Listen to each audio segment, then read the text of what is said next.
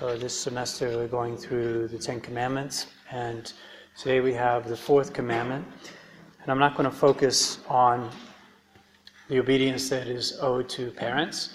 I'm going to, because it's too much to speak about in one catechism, so I'm going to focus more on the duties that we have towards the state and the church.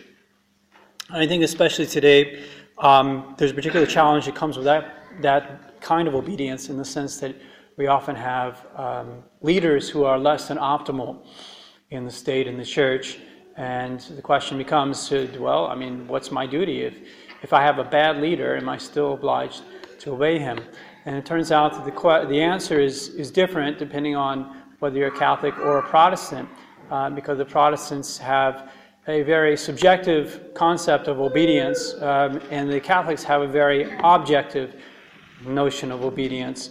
We believe that all authority comes from God, and that God has willed to establish certain offices, certain positions that by default will have that divine authority attached to them.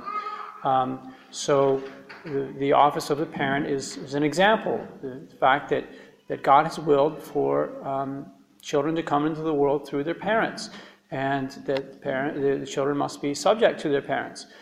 So too, that God has willed for man to be social, for man to need society, for man to incline towards forming societies, and that there be heads of these societies, and that the subordinates in the society must obey those who are in charge of the society. Same goes with the church. God himself has established the church. He's established it as a hierarchy, as a monarchy. It's not a democratic institution where each person has their own say, but it's monarchical. So there's really two key principles that we have as Catholics about obedience. First principle is that you give obedience to God rather than men. In other words, if there's a situation where you have a conflict between obeying God and obeying men, you choose God. You have to obey God first of all. But then, secondly, you must obey men in all that is lawful. If there's a human being who has an office that is divinely ordained, that is part of the framework of society, and what they're commanding is not against God's law, well, you have to obey. Even if he's a jerk, even if he's a raving atheist, even if he's a horrible person in his personal life, if he has that position, and he's commanding you something that's not against the law of God, well, you got to obey. You got to obey. Okay. Well, sometimes we dream of a situation where we would like sort of restore Christendom and have this beautiful age where it would be all Catholic leaders, and we just have Gregory the Great as Pope, and all the priests would be like St. Alphonsus Liguori and St. Anthony Maria Claret, and it would just be so fantastic, because we would find it so easy to obey when everybody's perfect, so easy to obey. But that's not going to happen, and at any age, it's not going to happen. Those sorts of figures are extremely rare in the history of the world. They're kind of a one-off. They're not the normal course of things. So you can't expect that. You can't go through life expecting that. And you can't withhold your obedience until you get that perfect person that's your superior. It's like, finally, I can obey because I've got someone who's worthy of my own obedience. That's the Protestant notion of obedience. You only obey those whom you assess to be worthy of your obedience. In other words, you don't look at the office of the person. You look at the person themselves, and you judge them. You say, yeah, I mean, this person's pretty good at their job, so I think, yeah, maybe I'll obey this person.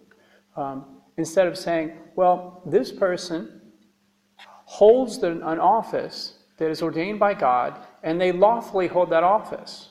So I must give my obedience regardless of the qualities of that person. That's the Catholic attitude towards obedience, because we're at the end of the day, we're not so much obeying men as we are obeying God. In other words, we're following the order that God has established for our human condition.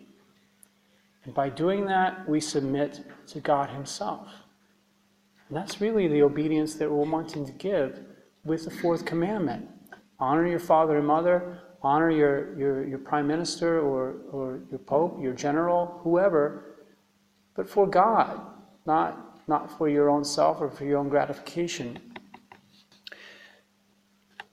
This Protestant idea of authority is more or less the default mode today in our liberal society. A liberal society is a society that exalts free will as an absolute supreme entity, wherein people have the right to have what they want by the fact that they want it. You're a human being, you have free will, and therefore you should have the right to choose whatever you want. You have the right not to be subject to anything you don't want to be subject to.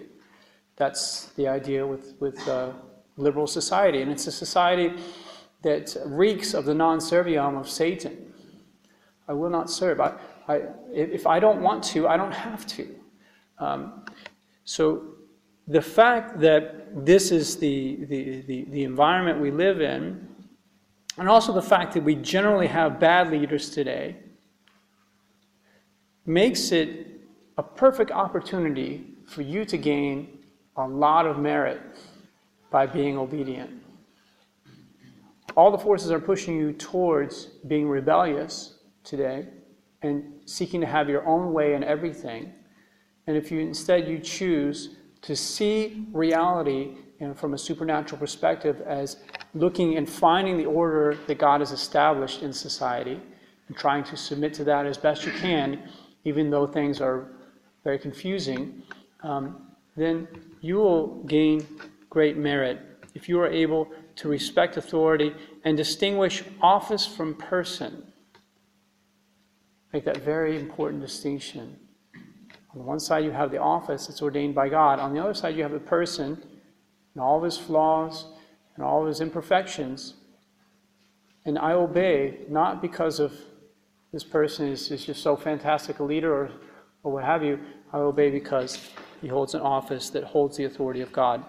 If we do that, then we're really obeying out of a supernatural motive. Our intention is pure.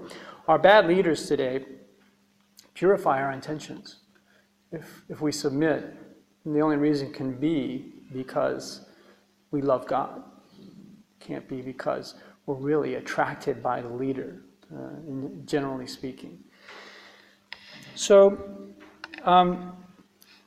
this is evident in this is the real notion of obedience is evident from the New Testament. Our Lord himself has a veritable rant against the scribes and the Pharisees where he pronounces 7 woes against them, and he's going on and on and on about how bad they are. And they are the villains of the gospel. They are the most deplorable entities in the history of the world. They rank up there with the worst tyrants of our own age, like Stalin and Hitler. Yet, before our Lord goes into this rant, he says, "The scribes and the Pharisees have sat on the chair of Moses. All things, therefore, whatsoever they shall say to you, you observe and do. But according to their works, do you not. For they say and do not." They sit on the chair of Moses. They actually legitimately hold that authority, so you have to obey them. But don't be like them. Don't be like them. Then, St. Peter in his first epistle, he speaks about the duties of Catholics towards the secular leaders of the day. And he says, "Be subject to every human creature for God's sake, whether it be to the king or to the governors as sent by the king. For such is the will of God, that by doing well you may put to silence the ignorance of foolish men. As free, and not as making liberty a cloak for malice, but as the servants of God. Honor all men, love the brotherhood, fear God, honor the king. So the path for these new Christians embracing the faith was not to have a revolution and overthrow the pagan emperor who was worshiping false gods. It was to submit to the emperor in all things that were not against the law of God, and by doing so, conquer the Roman world and transform the Roman world. This is ultimately what was successful. This is ultimately what will always be successful for Catholics. The rulers of the time were wicked. They were wicked. There were some very, very nefarious characters sitting in the chair of the emperor, such as Nero, such as Caligula. Even the more respectable leaders, such as Trajan, had their dark side. None of them had the true faith, and so it could not be a balanced character. Yet the Christians obeyed. The Catechism of the Council of Trent says, "If we sometimes have wicked and unworthy officials, it is not their faults that we revere, but the authority from God which they possess. Indeed, while it may seem strange, we are not excused from highly honoring them, even when they show themselves hostile and implacable towards us. Thus David rendered great services to Saul, even when the latter was his bitter foe." So Saul was just a maniac. Saul was a total maniac, and yet David did not want to lift his hand against him. He had Saul in his power. A couple of occasions he could have slain him easily. David did not do so, and even David felt compunction at cutting a little bit off of Saul's cloak. He just trimmed Saul's cloak, just to show Saul that he was that close and he could kill him.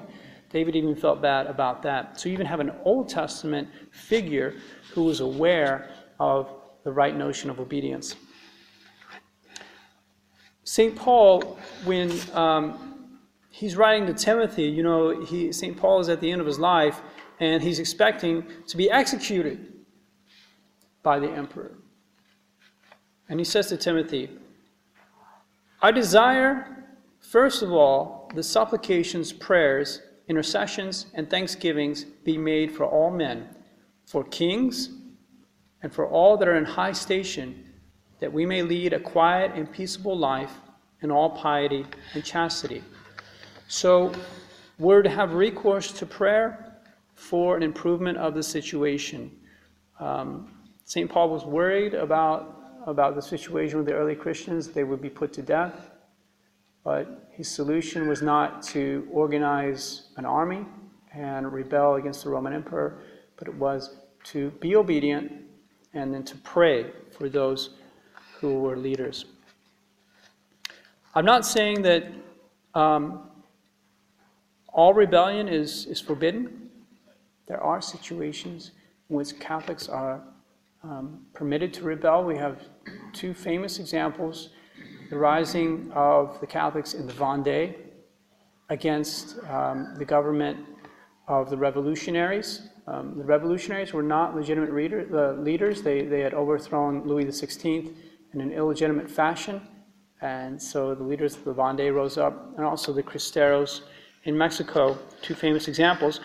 There has to be specific circumstances that determine whether it's lawful to rebel against those in authority. First of all, there has to be a manifest evil. Those who are have the power have to be manifestly executing their government against the law of God. They have to be working against the law of God. That has to be obvious.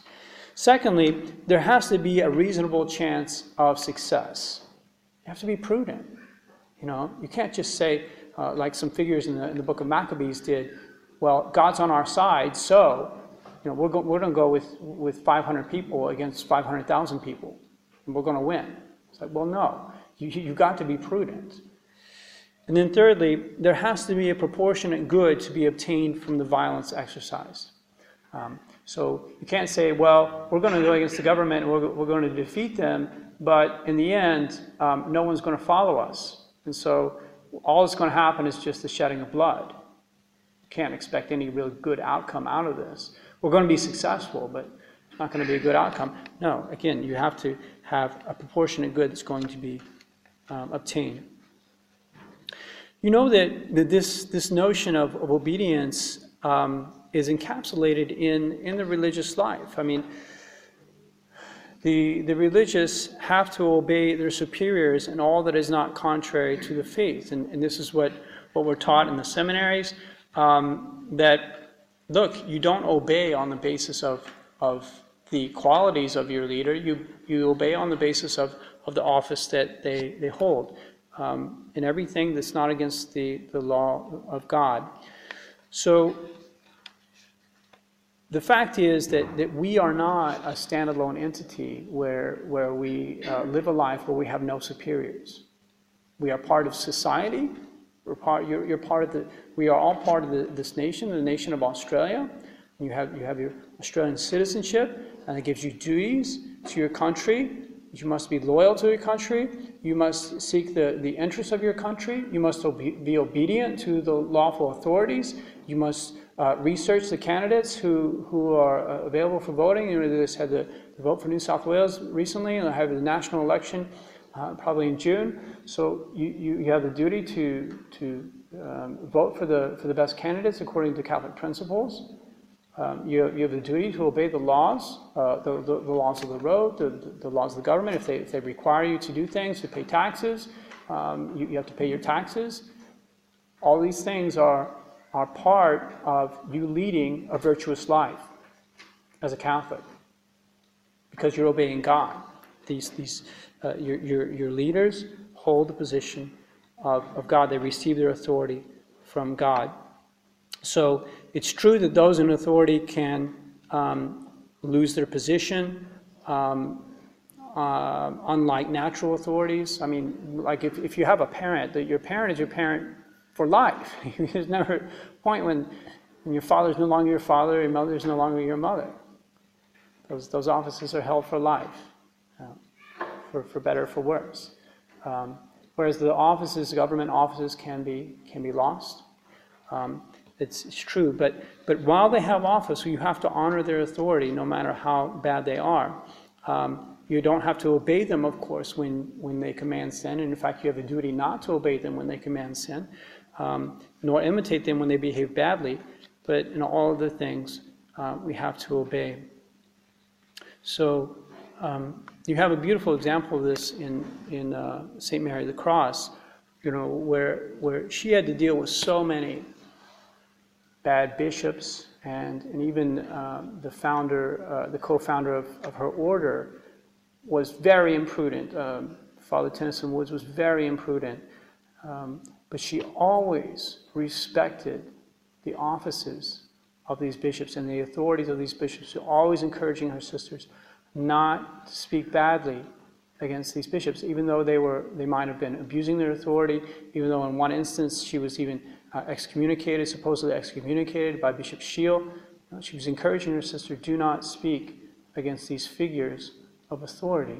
It's an example of heroic obedience on her part, and this is what we want to imitate. This will one day be our glory, if at the end of our life we're able to say, well Lord, I mean, look, I lived in pretty rough times. I mean, the people who are leaders in my times were real stinkers. They weren't very good, and yet, you know, I tried to do the best to obey them in all things lawful, and I tried to keep this supernatural attitude towards their authority. I tried to see as best I could that the office they held was from you, and I obeyed for that reason.